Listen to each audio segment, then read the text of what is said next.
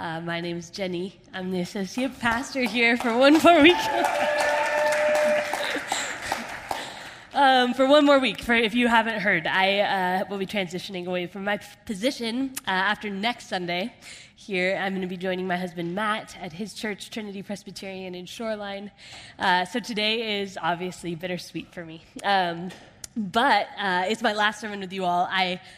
I want to just tell you at the outset how much I've appreciated getting this opportunity specifically with you all. You've kind of let me grow into this role over the first 4 years of my pastoral calling, and thank you for the grace you've given me to be up here. And then the sweetness comes today because I have the honor of finishing up our current sermon series. We are studying stories of women in the Bible who have been chosen by God for specific purposes. And I get to share kind of this last story that we've chosen for this series on this woman with the alabaster jar, and I am excited. It's an amazing, really beautiful story. And so it feels very sweet that I get to share this with you all today. And I hope we'll just enjoy this morning, getting to study the scriptures together. I know I'll just cherish every moment. Let's pray, and we'll start. God, we give you thanks for this opportunity to open your word. God, to have these stories from 2,000 years ago of your son on this earth. God, would we open our minds today to learn more about who you are? God, more about how loved we are. And how much, God, you want to love through us. We pray this in Jesus' name. Amen. We're going to be talking a lot about love, which feels a little fitting for Mother's Day. I think this woman in this story understands God's love, as I've studied this scripture this week, better than most people that we find in scripture, even though she is an unnamed woman. And we'll start to unpack that in a moment, but it made me start to think about the extravagant kind of experiences of love I've received in this world, in my short life. And I would invite you to think about that. What is one experience you can think of just an extravagant kind of love someone showed you? I will share the one story I thought of. I thought of a few. I'm blessed. I thought of a few, and certainly some of them have to do with my parents, and my mom, which is amazing. The one I thought of is a little vulnerable for me to share. 7 years ago this week, my boyfriend at the time told me to save the Saturday of that weekend because he wanted to spend the day with me. And he picked me up from my house early in the morning and handed me a mixtape or a mixed CD. And it was loaded with mostly love songs and songs by my favorite artists. And we put it into the CD player, and he drove me to my favorite coffee shop. I think it was Starbucks at the time. Yeah, shame now, right? But and we went up to the counter, and the barista handed me my Americano and a red rose with a poem on it. And then we proceeded to go to 5 other places, favorite kind of places for us around the city, and a red rose and a poem or a verse was at every one of these places. And then we went to Madison Park and my boyfriend at the time, pulled 2 kayaks out of his car, inflatable kayaks, and we inflated them, and we kayaked to the Arboretum, where we got to find, it was actually really hard. It was opening day of boating day, and so it was a really crazy time to be kayaking, but we made it. I'm sweating, but it's good, and and we got out, and there's a blanket laid on the grass with Thai food in the center of it, and 2 sets of chopsticks, and we sat down to a meal together. And we finished eating, and I turned, and my roommate and longtime friend Megan was walking towards me with a red rose. And then, all of these other people from my life, my sister and some of my closest friends, walked towards me one at a time with a red rose. And you can probably guess where this is going. I'm kind of okay, how long is this day going to be? But sure enough, my boyfriend got down on one knee and held out a ring to me in the presence of all of these people closest to me. And he proposed to marry me. And I can't remember a word that he said, but I remember that I said yes. And I remember that as soon as Matt stood up, literal fireworks went off behind us. I realize this is a big story of an engagement. A little sappy, not everyone's cup of tea, I'm sure. Some of you might be squirming right now just thinking about that kind of story. But I left out the part where Matt already knew, beyond much of a reasonable doubt, that I would say yes. We actually already had a date. We already had a place booked. He did that, not me. But Matt's dad had been about to deploy overseas, and he needed to know when to come home on leave before he left. And so he was kind of saying, if you guys are serious, let me know. And so it forced us to start to talk about these things. So Matt didn't have much concern about what I would say. He wasn't necessarily trying to woo me with this grand gesture. He'd already been successful at that. He was simply trying to show me, in his creative, big vision, big gesture kind of way, that he loved me. And it was extravagant. It was over the top. It was much more than what was required or needed. And I'll never forget it, right? I can tell that story like it was yesterday. It was the love that was expressed behind it that was so powerful to me. And it's vulnerable to share that because I don't love being the center of attention, if you know me. It's probably a good thing it was a surprise. I would have maybe not answered the door that morning. But I share it because I caught a glimpse of what extravagant love looks like that day. I allowed myself to feel the love behind it. And this morning, I think we're going to find that God's extravagant love for us first has to be accepted. I had to accept and receive that gift. We have to accept and receive God's love for us first. And this woman is going to teach us about that. And then it can be reflected outward. And like a mirror image to the world, we reflect that extravagance we've experienced. The woman with the alabaster jar shows this in a really cool way, how this extravagant love God had for her that she'd experienced reflected outward with almost equal extravagance. And there's 3 lessons I want to look at. This is in your bulletin if you're an outline person. The first lesson is about open-handed acceptance. The second lesson is going to be about the necessity of bold interruptions. And the third lesson is what extravagant reflection looks like. Before we get to these 3 lessons, I just want to do a little bit of setting up the context for this passage so it's not just sort of a passage out of nowhere for us, because we have been hopping through Scripture each week. Earlier in Luke 7, we see Jesus has arrived at a town called Nain. This is verse 11. And the first thing he sees when he gets to the town is he sees this child-sized coffin being carried through the town center with a woman weeping next to it. And he has so much compassion for the woman walking, weeping,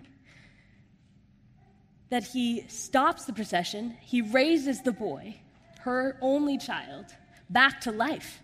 And then the young man sits up, starts immediately talking, and Jesus gives him back to his mom. A few verses later, in verse 22, John the Baptist's disciples have come to this town of Nain to sort of check out this Jesus on behalf of John. John is in jail. They're supposed to report back to John about whether Jesus is the real Messiah. And Jesus' response is to say, just tell him what you've seen over these last few weeks you've been with me. Tell him that the blind see. Tell him the lame walk, lepers are made clean, the dead are raised. The good news is being preached to the poor. This is the evidence of who I am. In other words, Jesus has created quite a stir in this little town of Nain. Lives have been changed in this town. And then, of course, one night during his visit, a Pharisee, a strict observer of Jewish law, invites Jesus over for dinner into his house. And even though the Pharisees have been skeptical of Jesus, they have been causing problems for him in other towns, Jesus goes to dinner at this Pharisee's house and sits down at his table. And a little quick cultural note here to help us understand sort of this story a little better. The scriptures say that Jesus reclined at the table. And it doesn't necessarily mean that he was laying back like we might think of reclining. It means he sat with his feet under and behind him, away from the table, probably on the floor or on a long, wide bench. This will help us kind of as we picture this happening.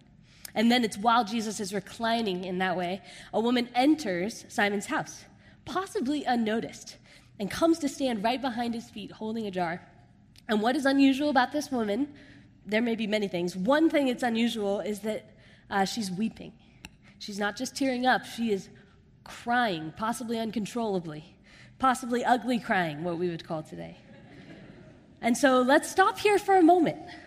We're going to get to the rest of this story, but I want to clarify a few things about who this woman is who shows up and what we for sure know about her. Because we don't know who she is, and there's a lot of debate about this. Some scholars are quite sure they do know who she is. A story similar to this one shows up in every other gospel telling of Jesus' life. But in this Luke 7, we don't know who this woman is. We can't tell from Scripture. She remains unnamed, and we will leave her unnamed as Scripture does. All that we read from the text is that she was a sinner, and she was from this city. She was from Nain. And so the second thing to think about for this woman is that we don't know for sure what kind of sinner she was. We'd like to guess, right? Most of the church, down through the ages, has automatically assumed this woman must have been a prostitute, and it is very possible. But all the text tells us is that she is a sinner.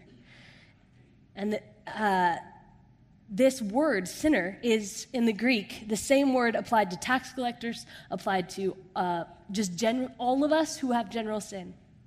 So she may have been a thief. She may have been the wife of a tax collector who got her wealth through dubious means, and she very, very, very well likely have been in the trap of prostitution, possibly sold into the life as a very young girl and living this way her whole life.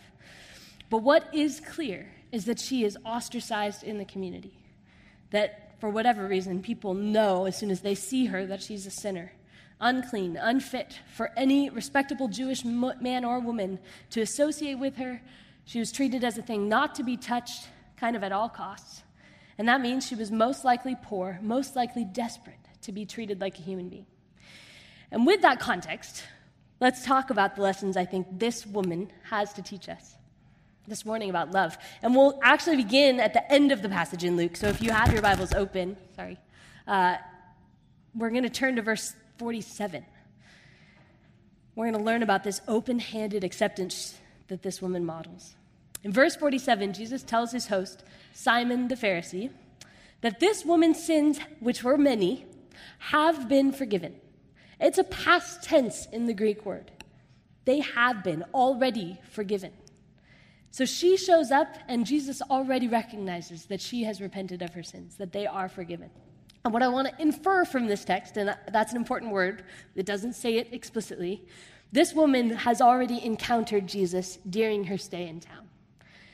I just reminded us that Jesus' visit to Nain started with him raising a boy from the dead in the middle of town, right? So it's likely that if she didn't witness it herself, she has heard about him. And like probably most of the townspeople, has probably been showing up to a lot of the places Jesus is, following him around, watching the way he's healing blind people, hearing him preach good news to people like her. So whether she encountered him one-on-one, or whether she just heard his offer of forgiveness and believed it, she enters this house already knowing that she is deeply loved and that her life of sin has been wiped away, that she's clean, that Jesus has accepted her wholeheartedly. And so what does that teach us today? I think this woman could not escape the fact that her life was messed up, that she needed help, outside help. She was not capable of change in her own.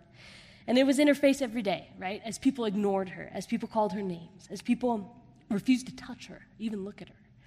And she knew that to get out, she would need help, that the systems in her culture wouldn't allow her to do it on her own. And so when Jesus comes to town, she must have started to hang on his every word because he was looking at her. He was talking to her and people like her, and no one did that. And since she's at the end of herself, she is more than ready to receive what he says. So when he says, perhaps in Luke 5, I have not come for the healthy but the sick, she identified herself as the sick.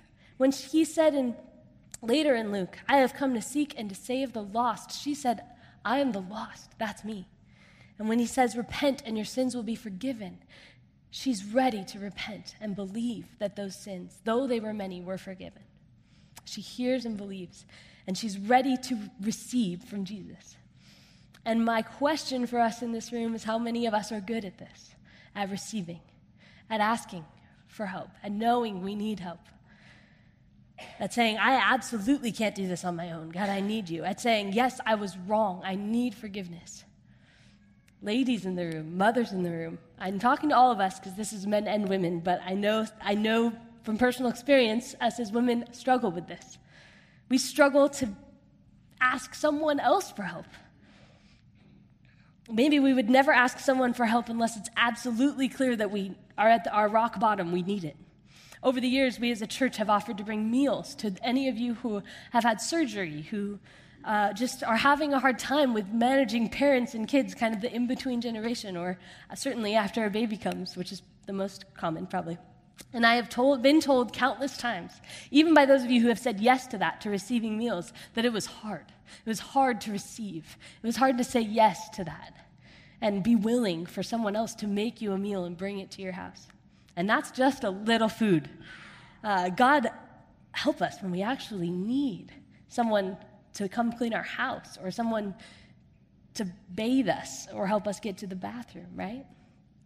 And I think it's a discipline to receive. I learned this somewhat from Libby Chapman in our women's retreat this last month. To admit our need, especially when it's not forced on us, but when we have surgery or have a baby or get sick, but to every day come to a place of saying, God, I need you. I'm not perfect. I'm not put together.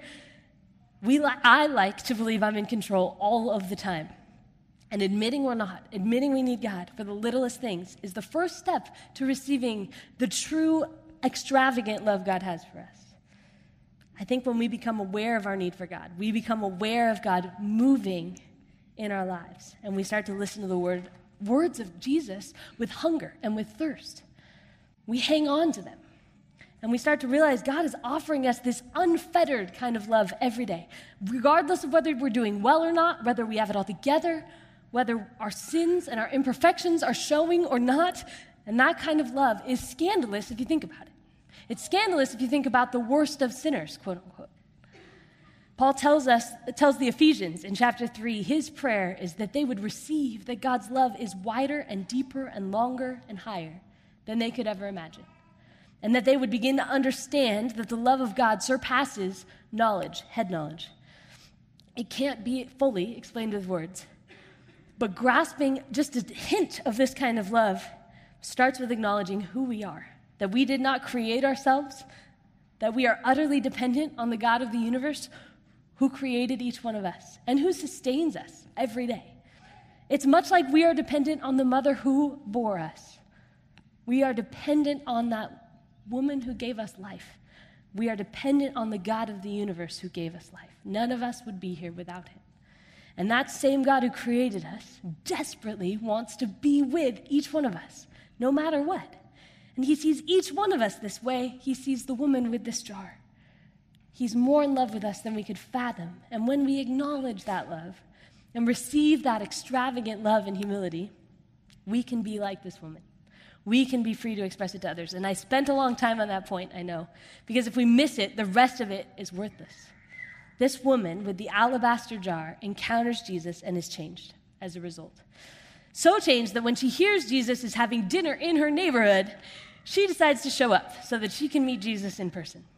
And it's a bold interruption she's about to make. She's going to have to enter a man's house who probably despises her, who will probably shame her. And to add that to the fact she's going to join a dinner party she wasn't invited to and she would never be invited to. But she's driven by an extravagant love. And I believe the Holy Spirit. And so she goes. And the moment she lays her eyes on Jesus, she cries. But other than her crying, she doesn't actually say a word in this whole story. She simply interrupts their dinner party with her presence. And she goes about doing the thing she knows God has chosen her to do. And we're going to talk about that act in a moment because it's beautiful. But first I want to pause and talk about this woman's willingness to interrupt a bunch of people's lives in order to respond to God's love.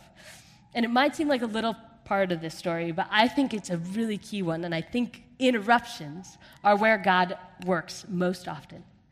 And it happens all the time in Scripture. I was thinking through, and these are just some of the first ones that came to mind. I think it's the interruptions that actually make God's story fun to read about in Scripture. Moses is on a hike with his sheep, and he is interrupted by a burning bush. Ruth's life is interrupted by the death of all of the men in her family. Paul's trip to Damascus, interrupted by a blinding light. Mary and Joseph's engagement, interrupted by a new baby in their midst. Andrew and Peter, fishing. It's their livelihood. It's all they've probably ever known. Jesus walks up one day and asks them, do you want to become disciples of a rabbi? And they make a radical career change. In almost all those instances, these folks, though, had to choose to accept that interruption or ignore it. Moses could have said, whoa, my sheep have got to get moving. It's before dark. I'm going to pretend I didn't see that as probably lack of water. Ruth could have said, just because my husband died doesn't mean I need to leave everyone I know and go live with my mother-in-law. Andrew and Peter could have easily said, we barely know how to read, let alone study the scriptures with you, Rabbi. We're sticking to what we know.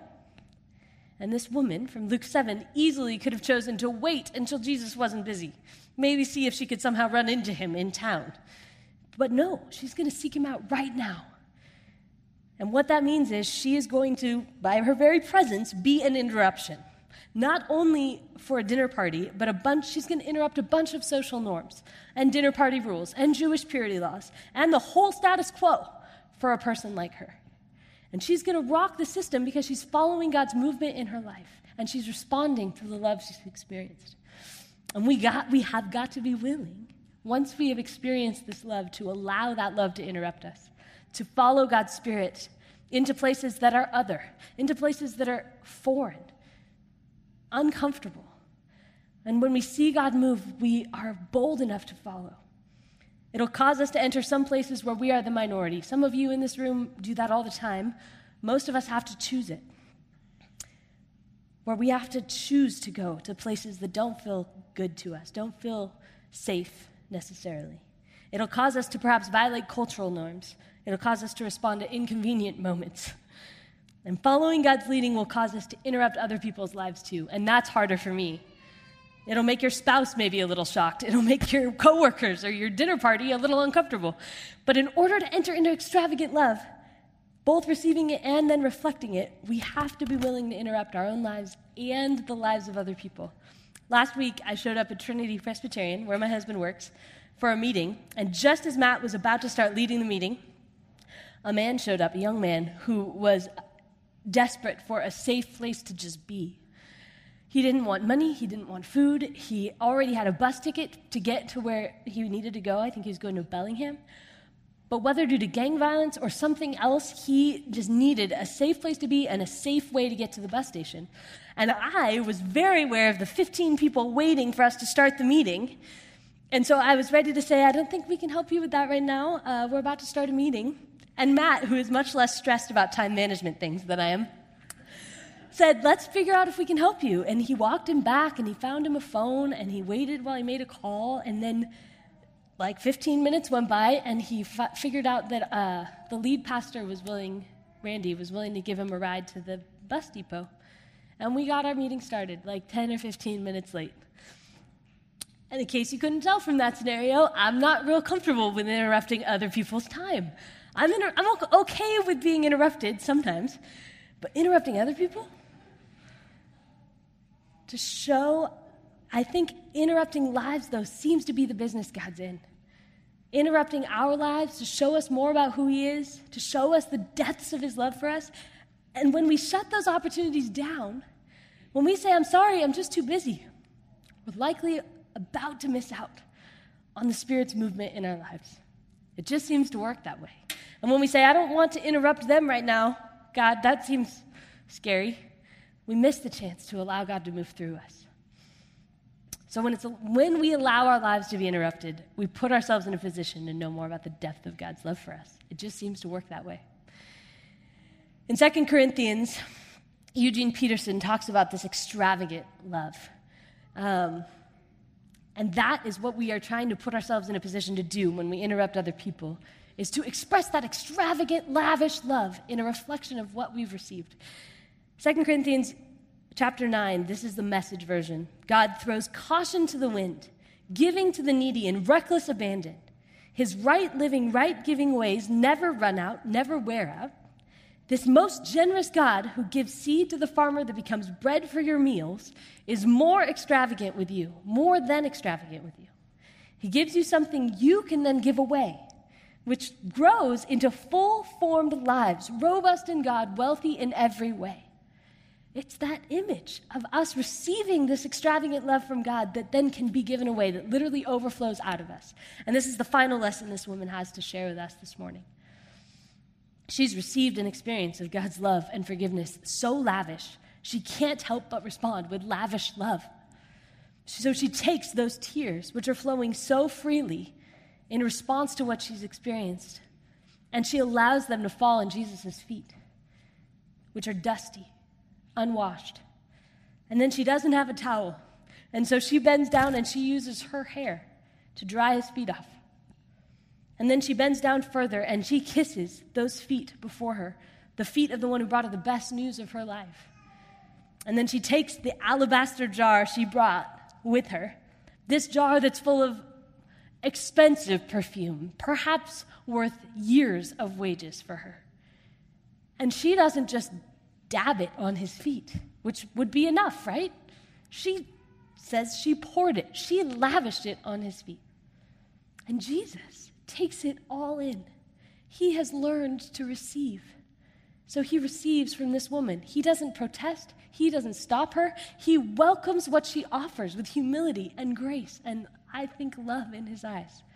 And what's so striking about her treatment of Jesus is that then Jesus compares it for Simon to what he's received from Simon. We read that Simon has been watching this woman and thinking to himself, well, I guess we'll figure out now whether this guy's really a prophet. I'm going to keep quiet. I'm going to see if he figures out what kind of woman is touching him and if he responds the way a good Jewish man should. But Jesus turns to his host, I think reading his mind, and reminds him that this woman has done what Simon, his host, has failed to do.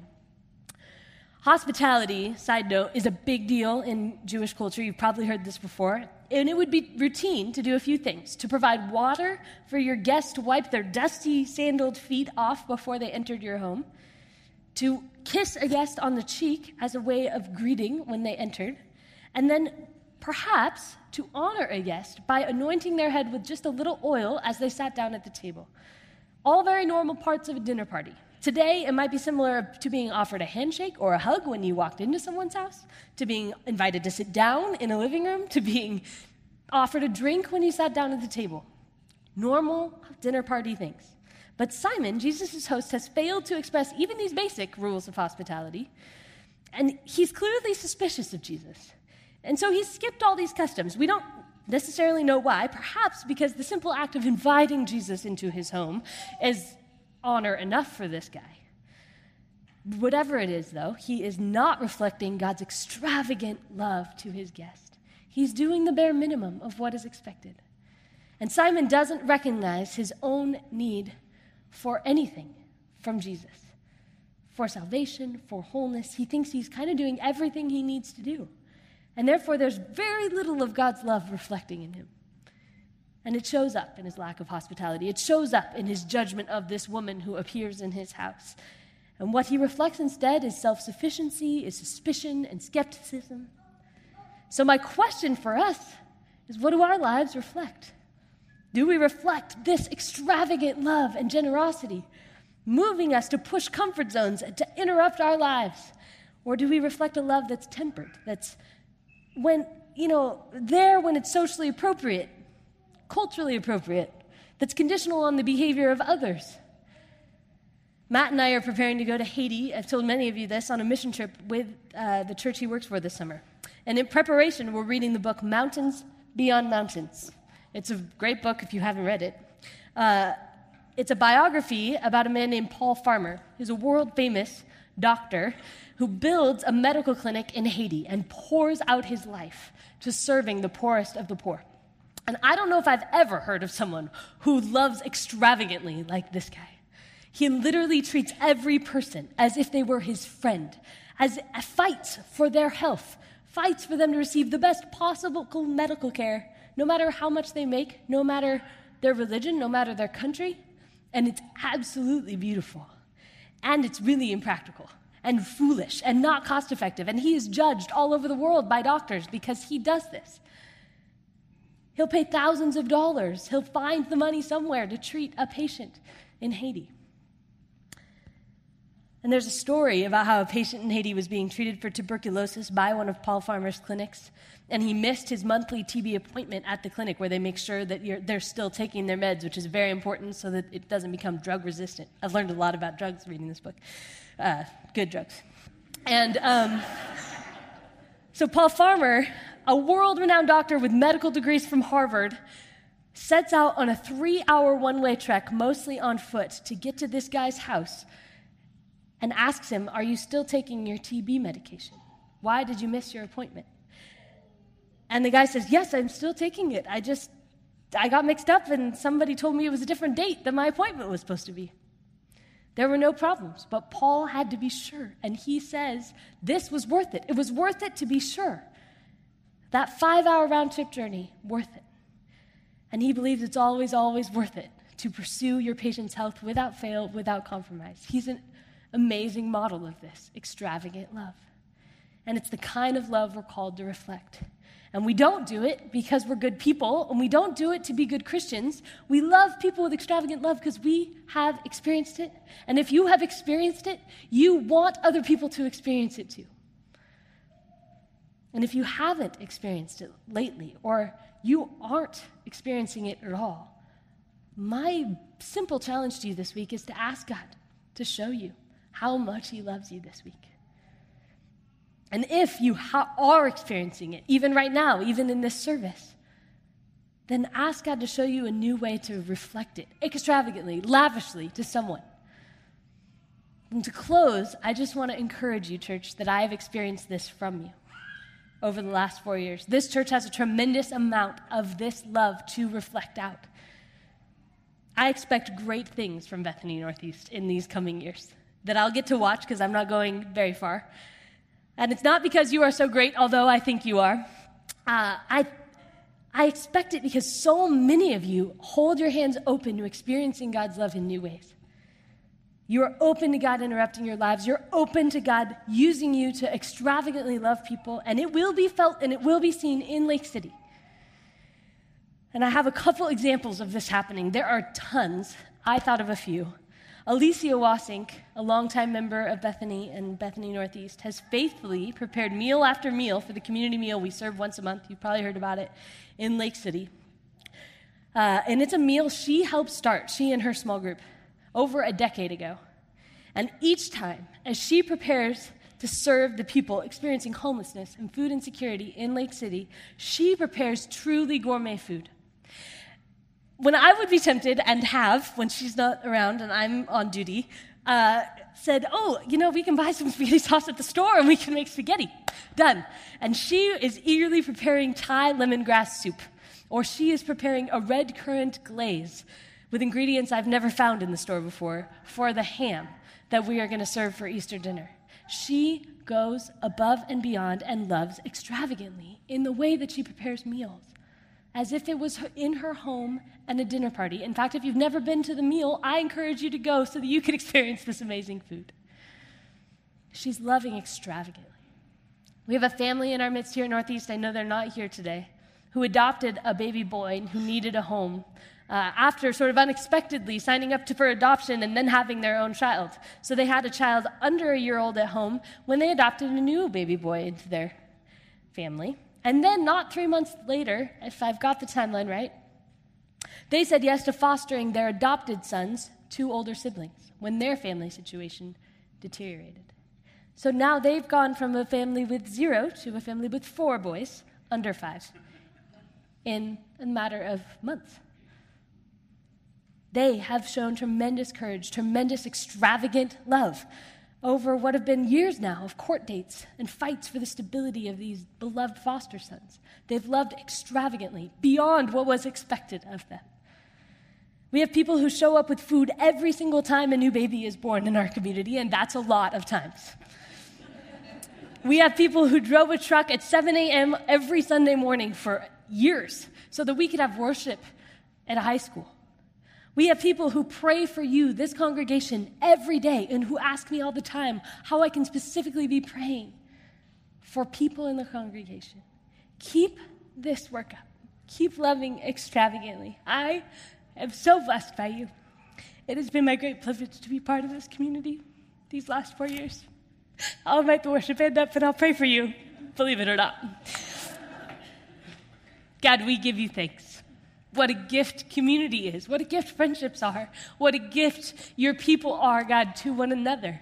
Would we be a gift to one another Would you help us, God, to love each other extravagantly and love the city you've put this church in extravagantly, God? Would we know most deeply the love you have for each of us? And would we know it not only, God, by what you do for us, in forgiving us, in loving us no matter who we are, but God, also in the experience we have of others showing us your love. We give you thanks. In Jesus' name, amen.